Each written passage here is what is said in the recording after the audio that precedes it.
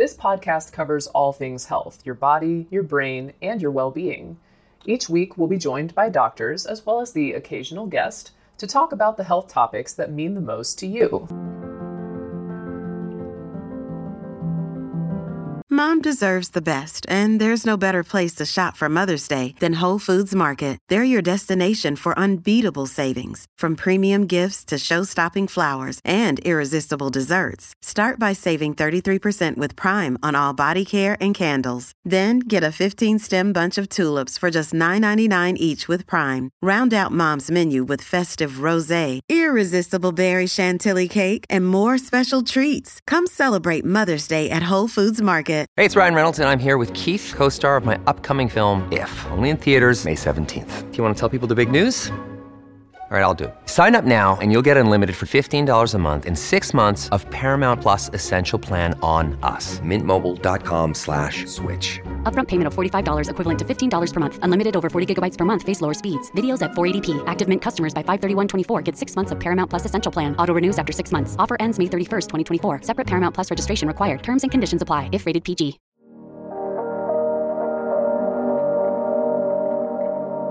There's nothing better than a good night's sleep. It clears your brain, has a critical role for optimizing your immune system, memory, and metabolism, and there's also all kinds of repair happening inside your body while you sleep. It's so powerful that on top of a full night's rest, I often prescribe people with naps. 30 minutes a day, unlimited refills. But like most things that are good for you, it's easier not to do it, particularly with sleep, because it interferes with life. You work all day, make dinner, get the kids to bed, and have what? All of 30 minutes before it's time to go to sleep and do it all over again. And that's a serious struggle because without personal time, life quickly feels monotonous. But whenever we go to bed late, we suffer on Monday. Just like our savings account, sleep is something we're constantly borrowing from whenever we need it. And understandably so. Even though we feel the negative effects when we lack it, we haven't really understood the full importance of healthy sleep patterns until pretty recently. And a big part of our current understanding is thanks to today's guest. So Sarah Mednick got her PhD in psychology from Harvard. She's a cognitive neuroscientist at UC Irvine and has written 2 books about her research into sleep. Can you just kind of go through the sleep stages? What is it that a normal night of sleep would look like? Every 90 minutes, we go through a cycle of sleep, meaning that we sort of travel through all the different sleep stages. But that cycle is different across the night. We have a lot more slow wave sleep, which is this deep restorative sleep in the first part of the night, and a lot more REM sleep in the second last part of the night in the morning. And the reason for this is that slow wave sleep is the most restorative sleep. It's where you go into a little bit of torpor, really, like a little mini hibernation state where you can do all of these what I call downstate processing, all these kind of very deeply restorative, replenishing processes that repair muscle tissue, increase protein synthesis, washes out these toxins, these proteins that can accrue in your brain. If they're not washed out through this kind of plumbing system, they can lead to the tangles that are part of dementia and Alzheimer's. Here is a quick word from our sponsor. We take this few seconds off to inform you, our valued loyal listener, about the best health and fitness podcast shows from the Nezpod studios.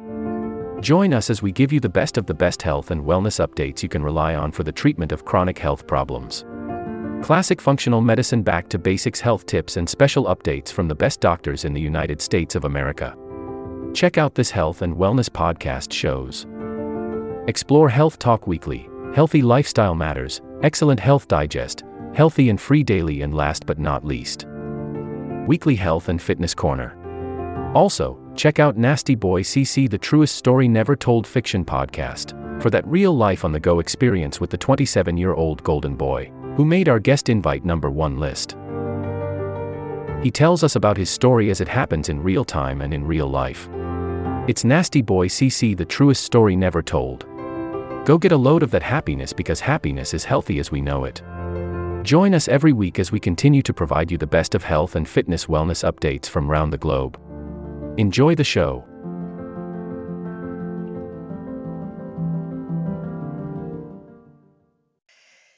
So there's very important, and you also get high growth hormone and a decrease in cortisol during slow wave sleep. So all of this stuff that happens in slow wave sleep, it basically needs to come at the end of the day, right when you go to sleep. You have this thing called sleep pressure, which is your need for slow wave sleep that builds up the second that you wake up. The more active you are in life, the more you're needing to have slow wave sleep. So nature in its wisdom has created a system where you're going to have, the second you fall asleep, you have a lot of slow wave sleep. And then as that slow wave sleep dissipates, you have a second system, which is actually a circadian system, which is run by your internal clock that tells you what time it is. And that system is controlling your rapid eye movement or REM sleep. And that system is going to turn on no matter what. It's, it's based on the time of day. Early morning, in the middle of the night, you start to get more and more REM sleep after you've already kind of satisfied your need for slow wave sleep. REM sleep is extremely important. We don't have exactly the same understanding of why we have REM sleep as we do for slow wave sleep, but it's clear that it's important for brain plasticity, meaning the reorganization of your neurons and their connections. We've shown that it improves perception, it improves creativity, it probably improves the connections between large associations that you wouldn't have necessarily made connections between.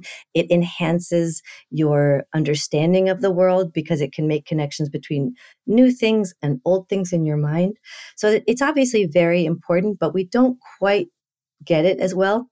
It hasn't evolutionarily been weeded out of the population. We're still deep in the REM world. So it's obviously important. So we have both slow wave sleep and REM, but it takes a whole night to get through to that big chunk of slow wave sleep and then that big chunk of REM. That's really interesting. So, that makes me think of, we both have kids. I have a 10-year-old, 8-year-old, and an almost 2-year-old. And God bless you. And I can say the same for you because you have 2 children as well. And what are their ages? A 12-year-old and an 8-year-old. 12-year-old girl, 8-year-old boy. And so I'm not sure if you, and I have all 3 girls. So yeah, oh, wow. I really... So when we are thinking about, we always kind of joke internally because some of them we call morning larks and some of us are night owls. And so even though we may be getting the same amount of sleep, my, oldest, it's just sort of like 8 p.m., 9 p.m. is probably the latest she can go without that sleep pressure you were talking about where she's just out. Whereas the other 2 can just stay up talking to themselves. Even if they're in their rooms, they won't go to sleep until like 10, 11 p.m. sometimes. And then they're the ones that will sleep in the morning. So what's the difference? Is one better than the other? Or is it just the amount of sleep that's important? Well, I would say that it's probably both. We don't really understand enough. We need way more research into the differences between night owls and morning larks. The largest majority of people are somewhere in the middle, and they are, able to get up between 6 and 8, and they're able to go to sleep between sort of, 9 till 11 in that category. But then there are people who clearly don't need that much sleep, and they can sleep less at night, and then they wake up really early. But that doesn't have to be associated. You can sleep a lot and still wake up really early. And then there's people who seem to just not be able to get to sleep in the evening. There does seem to be some genetic differences between people who are the morning people and the night people.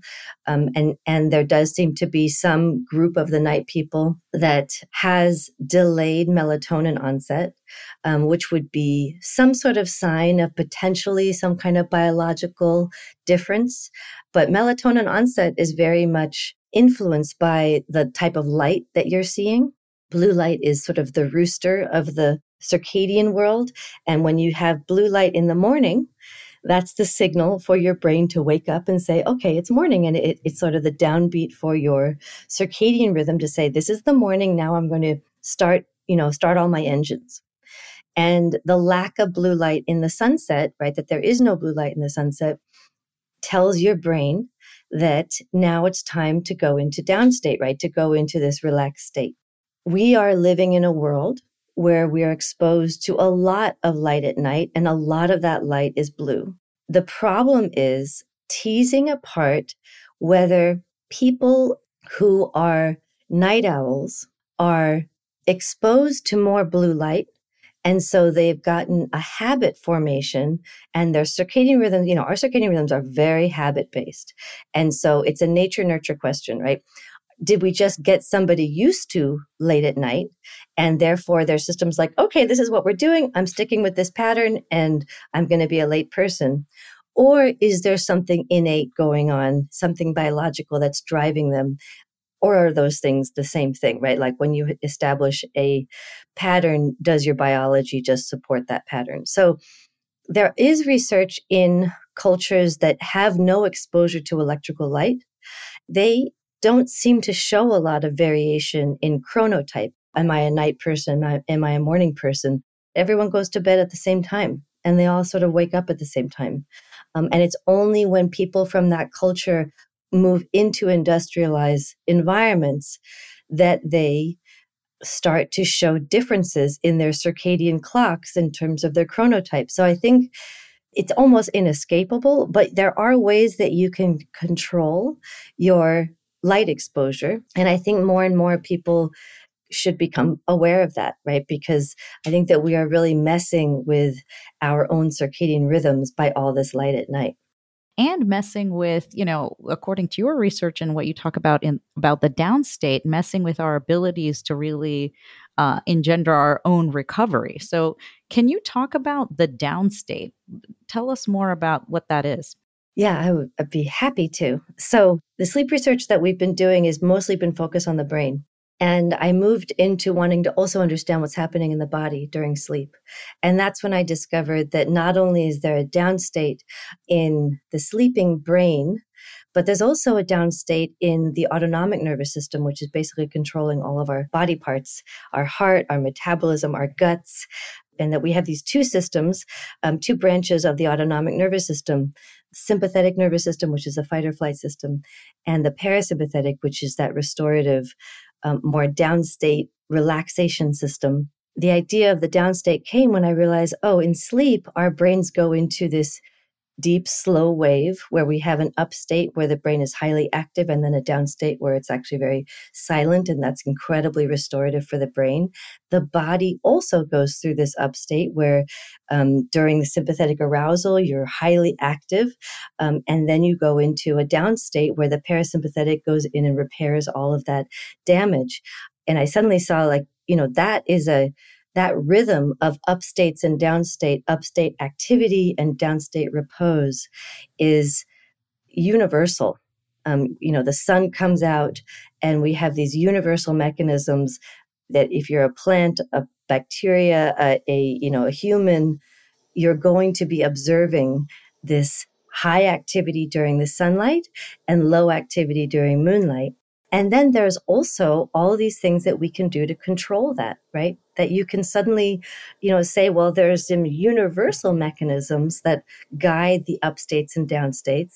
But then there's also things that we can do to adjust our activity, to optimize our activity so that we're kind of falling in line with these universal rhythms and getting more out of them. And that was the basis of the power of the downstate, is to sort of explain the importance of these rhythms, that we need both the upstate activity part, but we also really need to replenish. And so is the downstate really time when you're asleep, or can you be in the downstate and not be asleep, meditating and other things like that? Yeah, great question. I think that in general, we put a lot of stress and heavy lifting and sort of weight on sleep as being the only time that we can downstate. And that for sure is the natural time where animals do downstate. But we as humans are able to control our lives, and we can actually access the downstate any time that we can step away from the stress of life. Why does meditation work? Because it's accessing downstate, and it's all starting with your breath. A lot of these restorative practices, meditation and yoga, Tai Chi, at their root is breath control. Slowing your breath is under control of your parasympathetic nervous system. And I call that the restorative system. So when you can access slow, deep breathing, what you're telling your brain is, I'm fine. That kind of shallow, weak breath that comes with being a little panicky, that comes with being a little stressed, that comes whenever you open your email. That is your sympathetic nervous system telling you something's wrong, what's going on, am I okay, right? And then harnessing the control of that breath brings on your restorative system. Anytime that you can engage in slow, deep breathing during the day, as you take it, I can see you taking a deep breath. I know. It's actually taking down the stress response, right? Taking it down a notch so that when you are at the end of the day, you don't have this massive amount of stress that's accumulated. And you're basically then going to ask sleep to take care of all this stuff, take me away from all this stuff, right? And it's too much. And it's not just breathing, but breathing is really where the root of it is. You can also do it anytime you can engage the parasympathetic restore system, being in nature, getting away from urban environments and just breathing deeply in the woods or at the beach or in a park, anywhere where you can just get away from the cement, being with people who love you, who make you feel safe. Intimate touch, hand holding, arms around you, sex, anything that can deepen your feelings of relaxation and your feelings that you're safe. Those are the systems that during the day, if you can turn those on, you can create these downstates. And do you know if your brain patterns sort of become more akin to that slow wave sleep when you are in that downstate during the day? If you're awake and deep breathing, is that closer to? Or Here is a quick word from our sponsor. We take this few seconds off to inform you, our valued loyal listener, about the best health and fitness podcast shows from the Nespod Studios. Join us as we give you the best of the best health and wellness updates you can rely on for the treatment of chronic health problems. Classic functional medicine back to basics health tips and special updates from the best doctors in the United States of America. Check out this health and wellness podcast shows. Explore Health Talk Weekly, Healthy Lifestyle Matters, Excellent Health Digest, Healthy and Free Daily, and last but not least, Weekly Health and Fitness Corner. Also, check out Nasty Boy CC, the truest story never told fiction podcast, for that real life on the go experience with the 27-year-old golden boy who made our guest invite #1 list. He tells us about his story as it happens in real time and in real life. It's Nasty Boy CC, the truest story never told. Go get a load of that happiness, because happiness is healthy as we know it. Join us every week as we continue to provide you the best of health and fitness wellness updates from around the globe. Enjoy the show.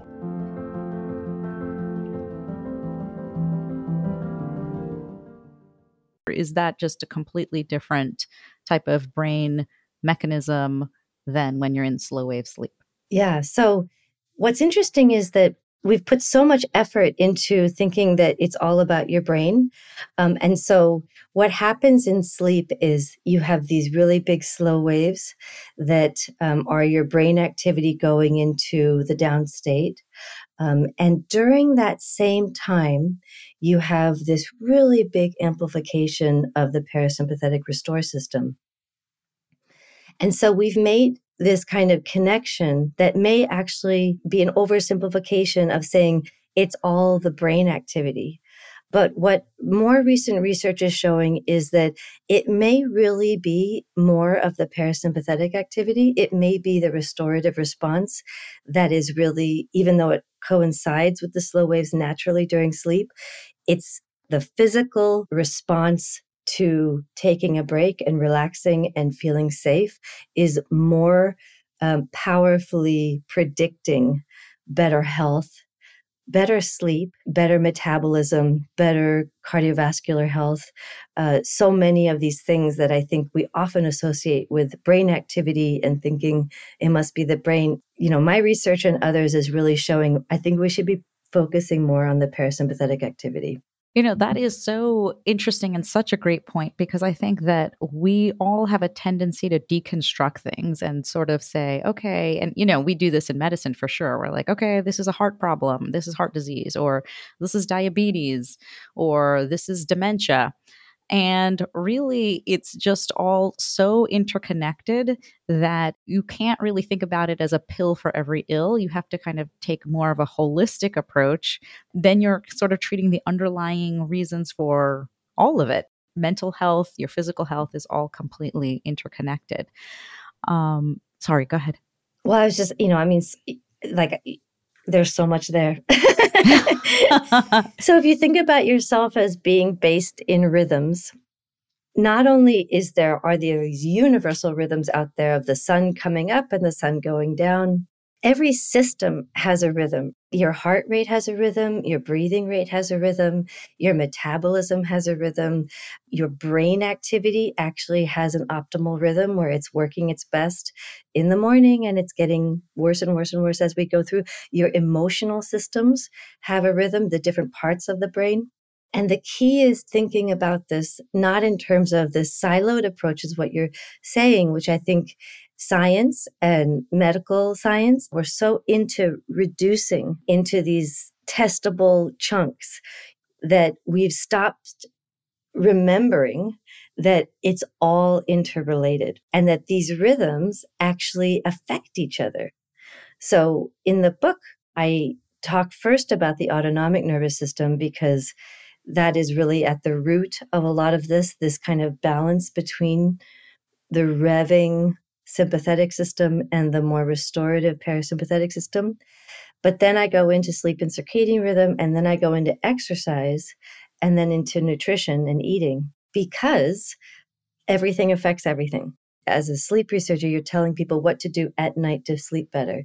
But what you do during the day, how you exercise, when you exercise, how you eat, what you eat, right? How you're breathing. All these things affect what you do at night and how well you sleep at night. And people have known this forever. There's nothing new under the sun, right? There's nothing new in what I'm saying, but I'm trying to give people a framework to understand how they can sort of optimize their best self by considering how these rhythms all affect each other. Yeah, no, absolutely. And again, bringing it back to 20 years ago, I remember having a conversation with you about this, just sort of the rhythms of nature. I remember being in your office and talking to you about this. And it's just like so amazing to have that come back and see this sort of wow, that's thread. So cool. That's so great. That makes me so happy. I love that. COVID has changed a lot of things for a lot of people in terms of how we are living our lives and thinking about the rhythms of our lives, because that external sort of stimuli that maybe we had life organized in some way in the before, it really just disorganized a lot of things and shook a lot of things up for us globally. And one of the things that it did for me was it made my father move back into the home with me. And so he's been helping take care of this newest generation, the newest baby. I know your father. I met your father. I think you did. Yeah, he came. He came to the lab, or there was like maybe at your graduation. I think it was something like that. Yes. And he's bringing back a lot of sort of the older wisdom into our home in terms of resetting our rhythms from when we wake up. And his biggest thing is deep breathing. Anyone that meets him, as we walk out the door, he sends us off with a message of breathe, deep breathe. And that's what he does all day long, because he says, "Oh my God, I worship this man. That is so amazing. I love. No, this is the ancient wisdom that we are ignoring, right? That it's in every old culture. It's in every old philosophy. It's in every old approach to medicine, is this balance. And at the heart of it is our breath. You know, in medicine, sometimes when we're talking to our patients about behavioral or mental health, and we'll talk about sometimes, where are you carrying your stress? You know, like, let's unpack that maybe to see, you know, so that you can identify those times where you need to take a break. And the biggest thing that I found personally that I can take control of when I'm feeling that way is what you said, like your shallow breathing. You have this impending sense of doom. And that is the thing that I can control in that moment, is to just say, okay, take a deep breath. I maybe won't be able to change what I'm going to eat right that minute because I've already packed my lunch. I probably don't have time to go out and do exercise, but I can, in that moment, just stop for a few seconds and reset myself with deep breathing. What are your sort of top tips for trying to regain control over that rhythm and maybe help optimize sleep? There's a ton. We could start with, in the morning, the first thing that you want to do, you can have a quiet morning where you slowly ramp up. But at some point during that morning, you want to be sitting in the sun or exposed to a bright light from not any kind of light bulb, but from a circadian light box. You need that trigger with that blue light in the morning. And obviously the best way to do it is in natural light. But sometimes, especially in winter, it can be quite difficult to get to that bright light. So having a bright light box can be really helpful. And then during the day, you also have opportunities with exercise.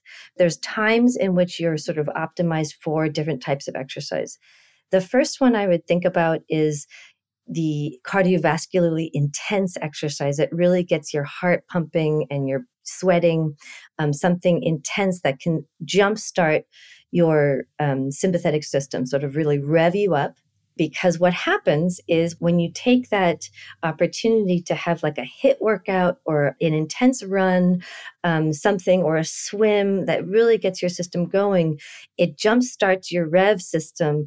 And then across the day, what you find is that your rev system, the sympathetic system, is slowly coming down. And with it, the restore system is slowly ramping up.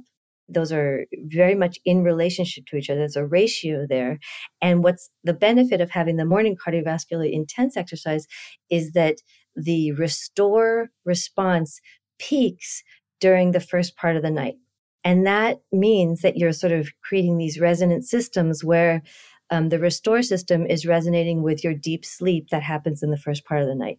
So timing your exercise, and that means that restore is going to be even more amplified. If you do weights, there's a circadian benefit to moving weightlifting to the afternoon.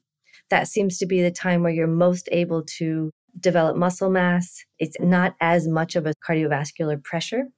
Eating, you have the most powerful metabolic system in the morning. Here is a quick word from our sponsor.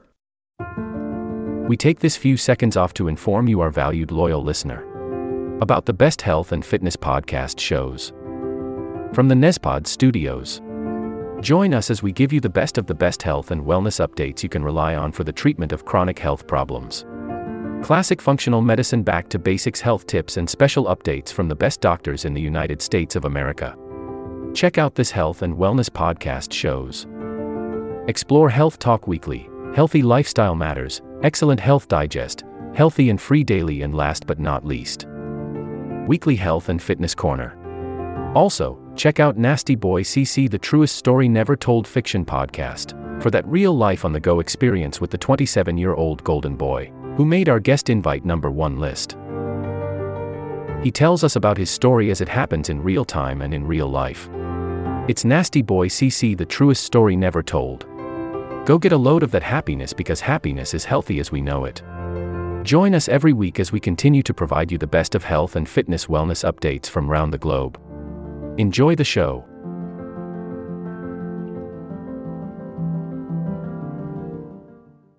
And in the day. And then this is when you have your highest amount of insulin.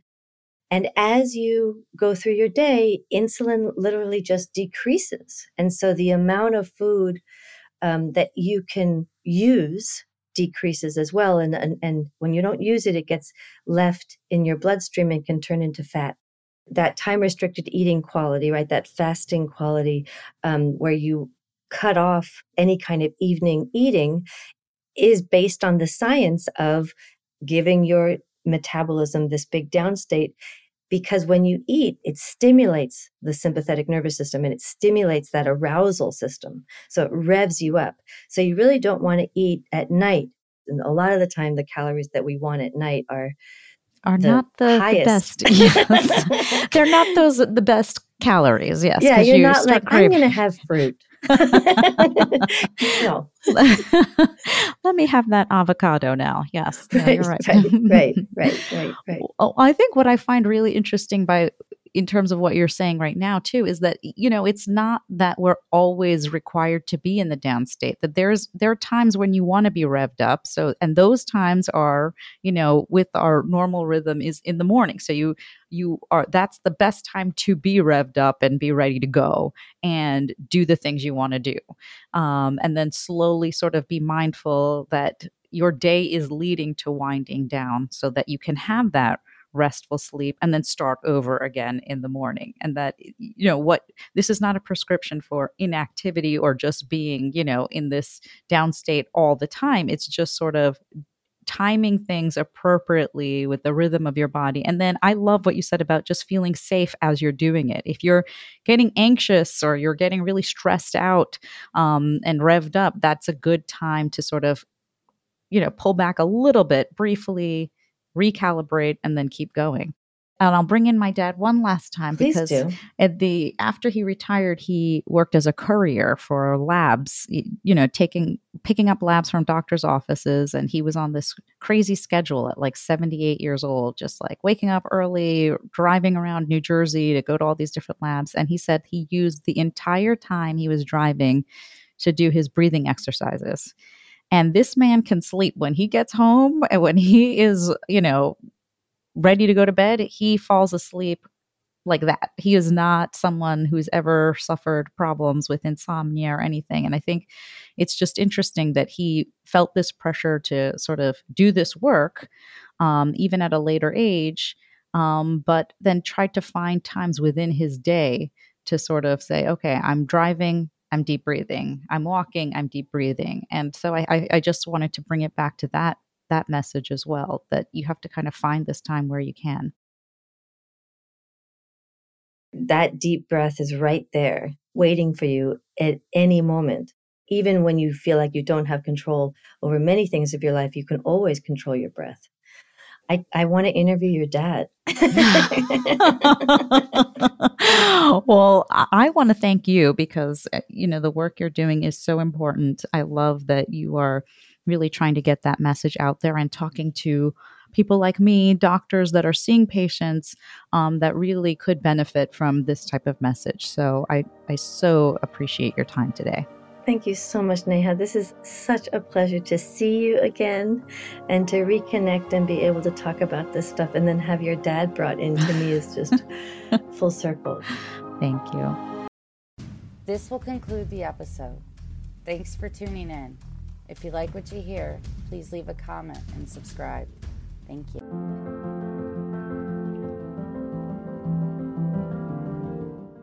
We have a great show today, but first, take a second to make sure you've subscribed to our show wherever you're listening to podcasts. It's the best way to make sure you don't miss any of our episodes. Thanks.